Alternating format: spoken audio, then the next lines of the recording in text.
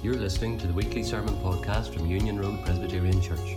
For more information, join us on Facebook or visit our website at unionroad.org.uk. England's youngest king was 1492 or so, Henry VI. Henry VI came to be king whenever he was just 8 months old. Isn't that good? There's a few boys and girls in our congregation who are about 8 months old, and while he became king, he was crowned or had his coronation whenever he was 7, and then he was also king of France on and off, and he was crowned in France in Notre Dame whenever he was 10 years old. And well, Henry VI, that's supposed to be a picture of him in his coronation. Just a wee boy about to get the crown on his head, and well, you wonder what kind of child is fit to be a king. Leo, you might be about 7 years old, I'm not sure, but might be a bit older. But imagine just a king, 7 years old. He wouldn't have a clue. Wouldn't have a clue at 10. And you could say so many times, can't you, in leadership, in governments, it doesn't seem to matter what age they are, they all don't seem to have a clue. But here is the England's youngest king. And imagine that happened today. What kind of rules would they come up with? Might get free cake every day. That might be a good one. Or there'd be no school for the boys and girls. Might be a rule that they would come up with. But it wouldn't be wise kingship. Sure, it wouldn't from a child that would be so young.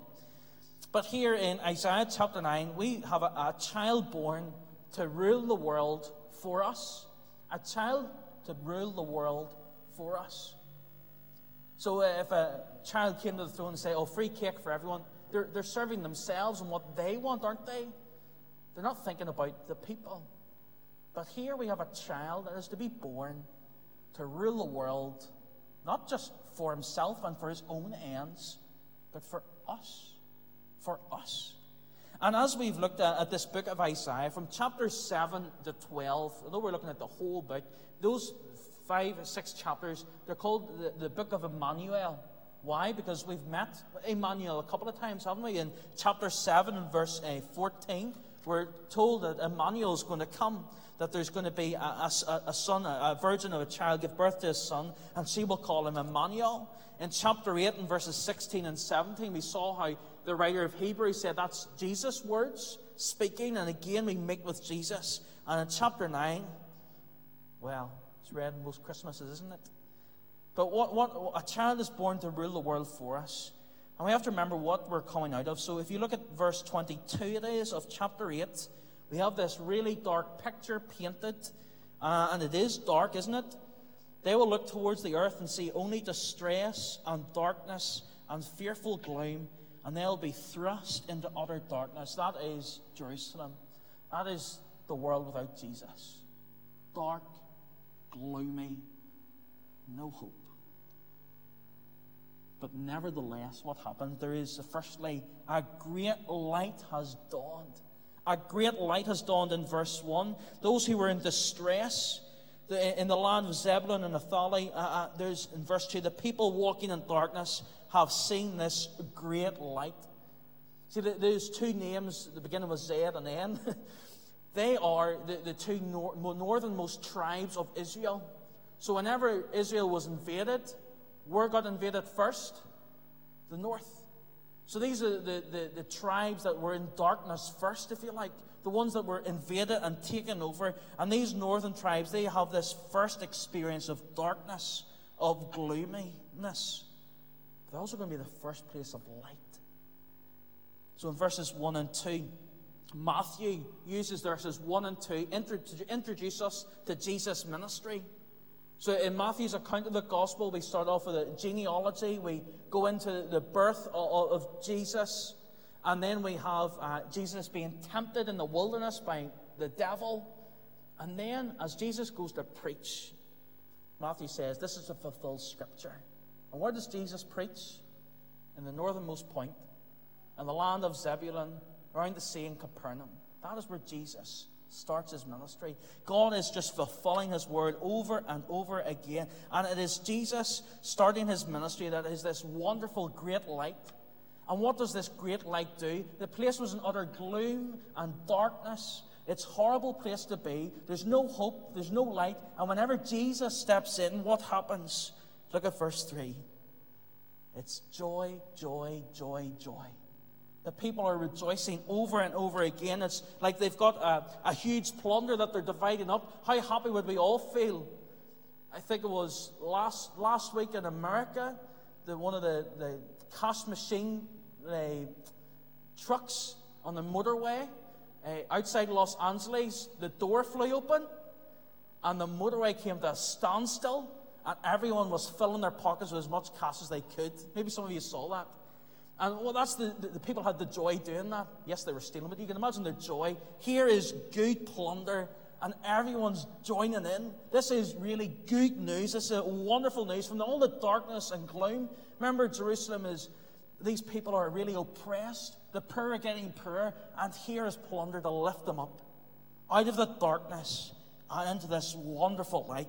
And there's going to be so much joy. Why? Because there's just good news after good news after good news here. Because look at verses 4 and 5. Remember, the people are worried about being invaded, and they will. But verses 4 and 5, we're told that there's going to be an end of conflict. There's going to be no more conflict.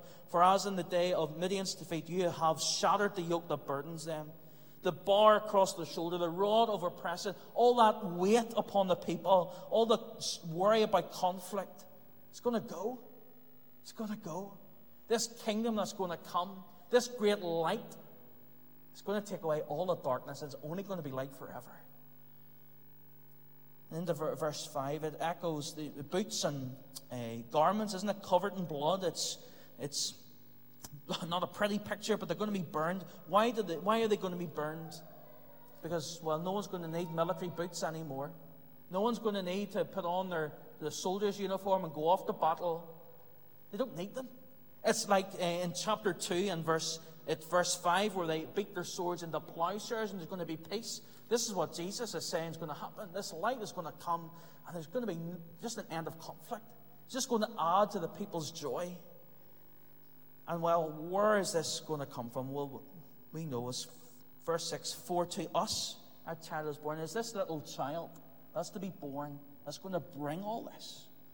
For to us it's going to be a powerful royal child, isn't it? It's a powerful royal child. Think less Archie and more George, okay? Only times a million, okay? It's a really powerful royal child. Because look at the power that this child has.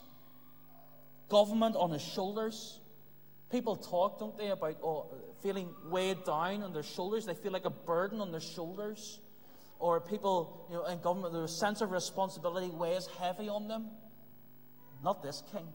Not this powerful child. The government will just simply be on his shoulders. Not a burden, because he is the powerful royal child. And there's going to be absolutely no end to this rule. This is who they've been waiting for, Israel. This is the one.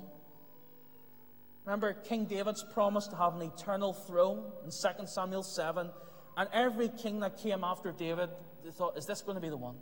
Is this going to be the one? Especially when it was the good times, or whenever there's a changeover of king. Is this going to be the king that's going to lead us into great prosperity and into eternity? And the answer is always no, no, no, because the kings fail.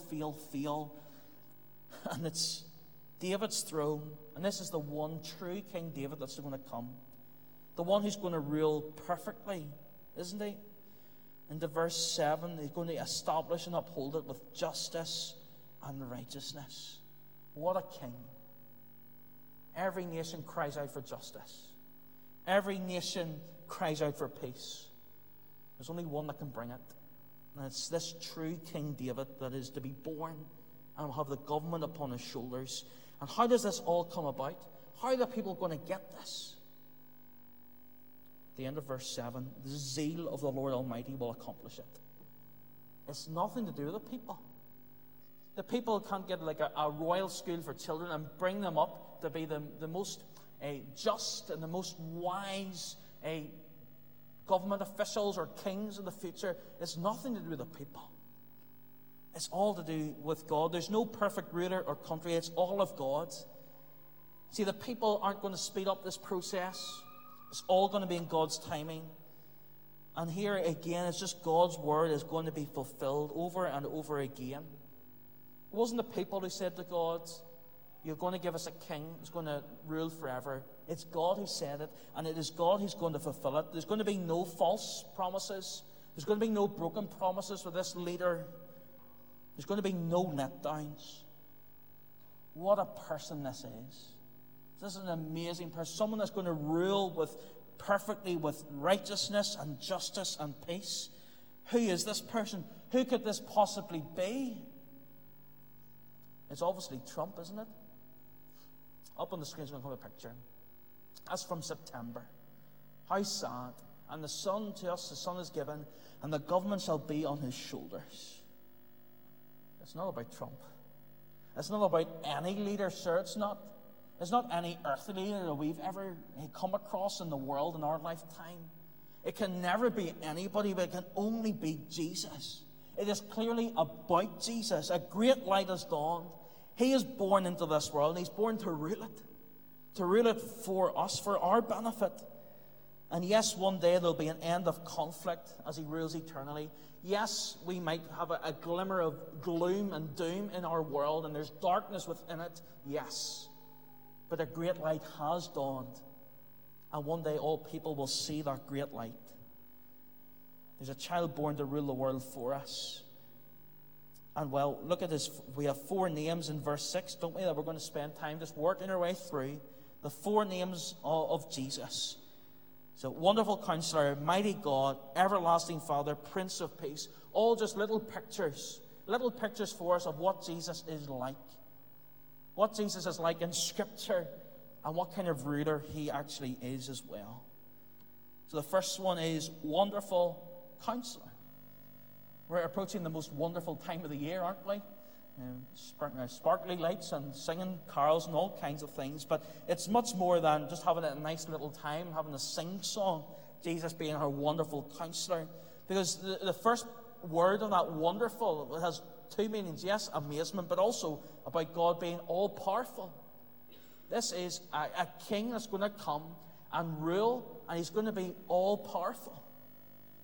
In the Old Testament, whenever God's people are in Egypt and the plagues come, they are all God's signs and wonders. And they're displays of God's great power.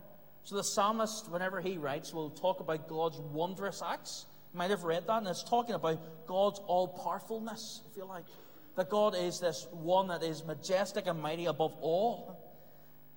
And, well, if that's God working wonders, showing his power in different ways and unlikely scenarios and events, fast forward now to Jesus' day. Whenever Jesus is working on earth in his ministry in the Gospels, as Jesus performs those wonderful miracles, as he teaches, what do the people say about him?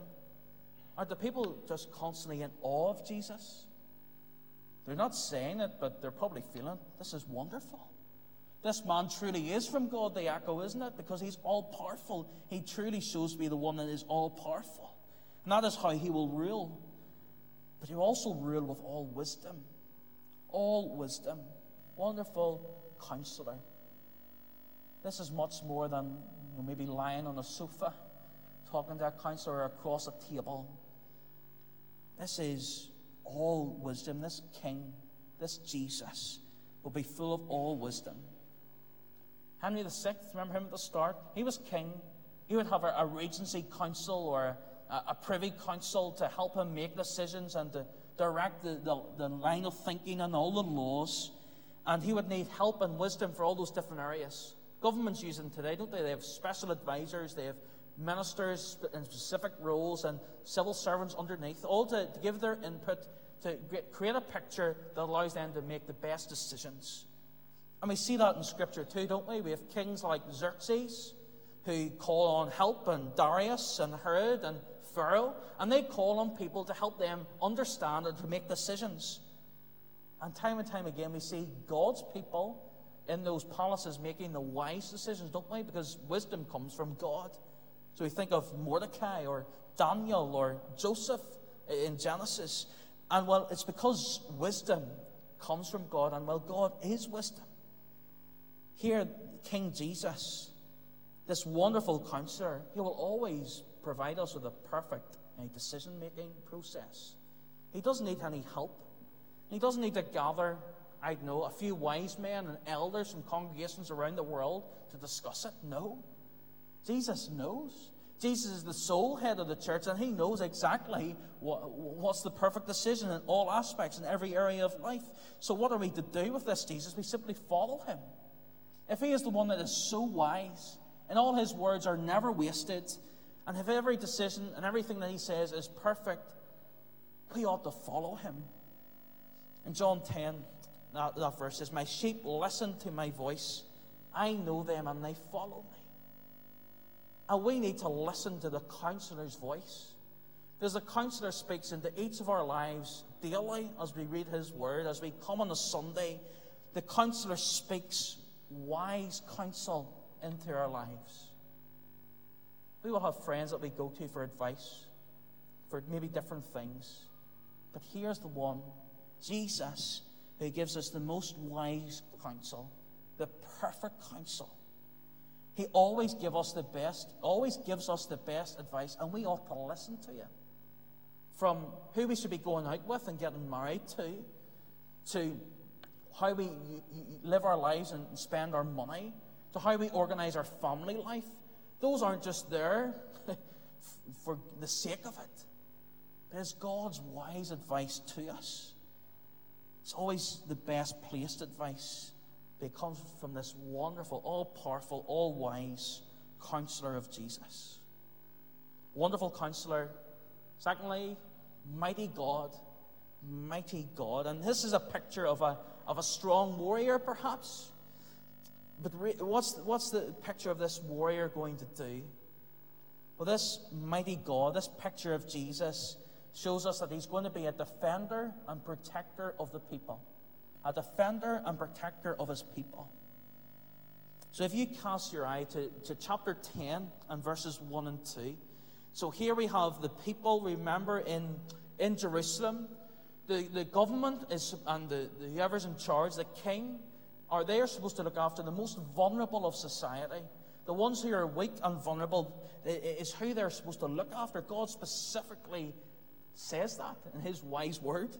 And in verses 1 and 2 of chapter 10, what does the Lord say? "Woe to those who make unjust laws." In verse 2, "To deprive the poor of their rights, and to withhold justice from the oppressed of my people, making widows their prey, and robbing the fatherless." That's an awful picture of what is going on in Jerusalem, and it happens often today too, doesn't it? The government doesn't really care about the weak and the vulnerable, but here's a king that does. And Jesus does. He cares. He's the defender and protector of his people. And we see that, don't we, in Scripture? God calls us to dwell in his shelter. God calls us to follow him, yes, but to dwell in him, to go to him. And Jesus, we look at his ministry. It's all about Jesus. We look at the Gospels. What do we see over and over again? Who does Jesus care for? Yes, everybody, but who especially? It's the weak and the vulnerable, isn't it? It's the widow. It's the little children. It's the lame. It's the sick. It's all the most vulnerable in society. Jesus is saying, I'm the king. I am the most glorious king. I am mighty God. I am the defender and protector of my people. He's a mighty God. Yes, he's a warrior. He will defend us. He will protect us. And he does, most importantly, easily defeats his enemies for us. The mighty God, Jesus, easily defeats his enemies for us. In Genesis 3:15, we have that promise that he will crush to the serpent. He will crush your head and you will strike his heel. What is God saying?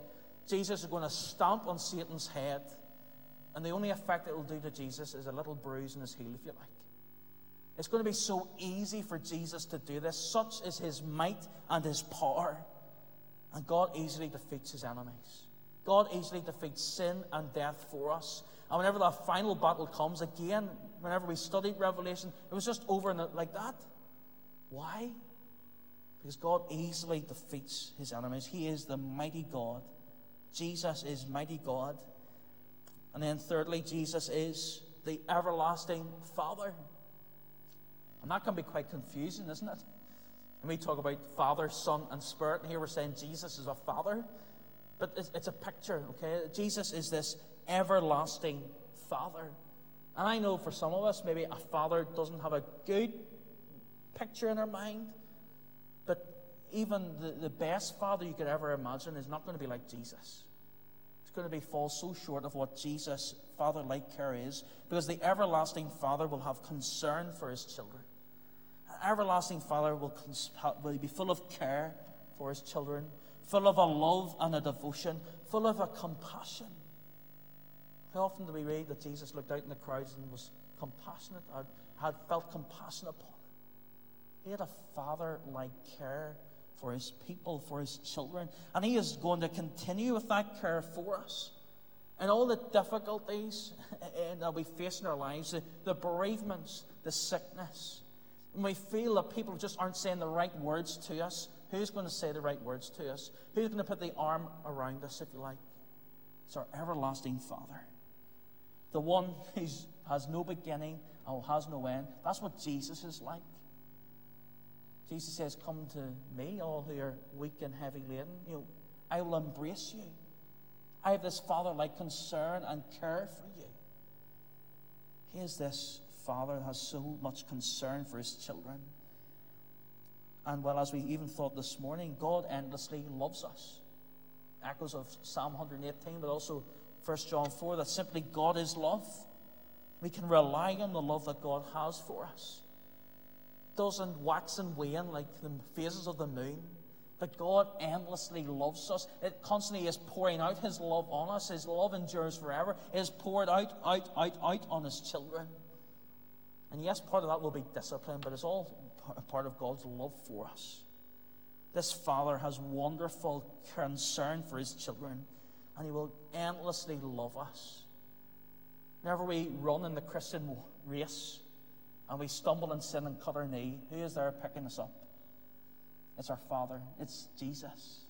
He is there patching us up together. It's he who cares for us. He who is dragging us across the line, because we could not do it without him. Jesus is wonderful counselor, mighty God, everlasting Father, and then fourthly, a Prince of Peace. Prince of Peace. This word for prince is used another time in the book of Joshua. And some of you might remember we studied Joshua. It was in chapter 5, and it was about the commander of the Lord's army. So commander, prince was translated in two different ways. So it was like a commander, a prince over all things. And there in Joshua, Joshua asks, are you for us or against us? And it says neither. The point being, are we for Jesus or are we against Jesus? Are we for him or against him? And here this Prince of Peace, well, he is the one that has come. Yes, he's our commander-in-chief, but he's the one who will bring to us total security. Total security. This Prince of Peace is going to bring total security. He'll be our hideaway, yes, but peace is gone in this world because of sin, and it's only going to be restored by Jesus. This great light that will dawn. And this peace, what is it? It's much more than not being bothered by anybody. This peace is rest from our enemies. No longer will we have to run away from our sin. No longer will we be bombarded with all those doubts in our minds or the memories of sin in the past. That will all go. We'll have rest from that. Rest from eating ourselves up for how we have failed God. It's all going to be gone. Because there's going to be this peace on earth. There's going to be peace on earth. And we saw that in those verses, the idea behind the warrior's boot. There's going to be no need for it. There's going to be peace on earth generally. And while Jesus also promised in the scripture to leave us peace, didn't he? Peace I leave with you. This total security is only brought about by Jesus. This eternity security, as I often call it, is only provided to us by Jesus, this Prince of Peace. He's the only one that can give it. It's his land, if you like. So who's the Queen of England? It's Her Majesty, Queen Elizabeth. No one else has that title. And no one else has the title of Prince of Peace. He rules in the world of peace. And he gives out peace. But what about for us too? How can we have this peace? How do we know that we have this eternity security, this total security? Well, Jesus himself reconciles us, doesn't he? He reconciles us to God.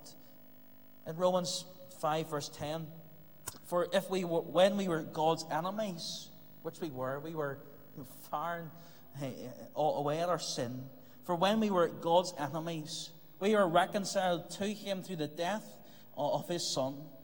How much more, having been reconciled, shall we be saved? God reconciles us through Jesus. That Prince of Peace, that's how we know we can have this total security, because Jesus has died. Jesus, even though we were enemies, how is this all brought about? The zeal of the Lord Almighty will accomplish it. Nothing to do with us. We provide nothing but our sin to God. Yet he sends Jesus as Prince of Peace into the world to reconcile us, to make us one of his people, so that he would be our Father, as it were, that he have such concern for us, that he would continue to be our defender and protector for us, that we would be able to listen to his all-wise wisdom and be able to follow him. Why? Because he has reconciled us to himself. What a king. Wouldn't it be amazing to have a ruler over the world that would be so wise yet so powerful, but to do it for the people?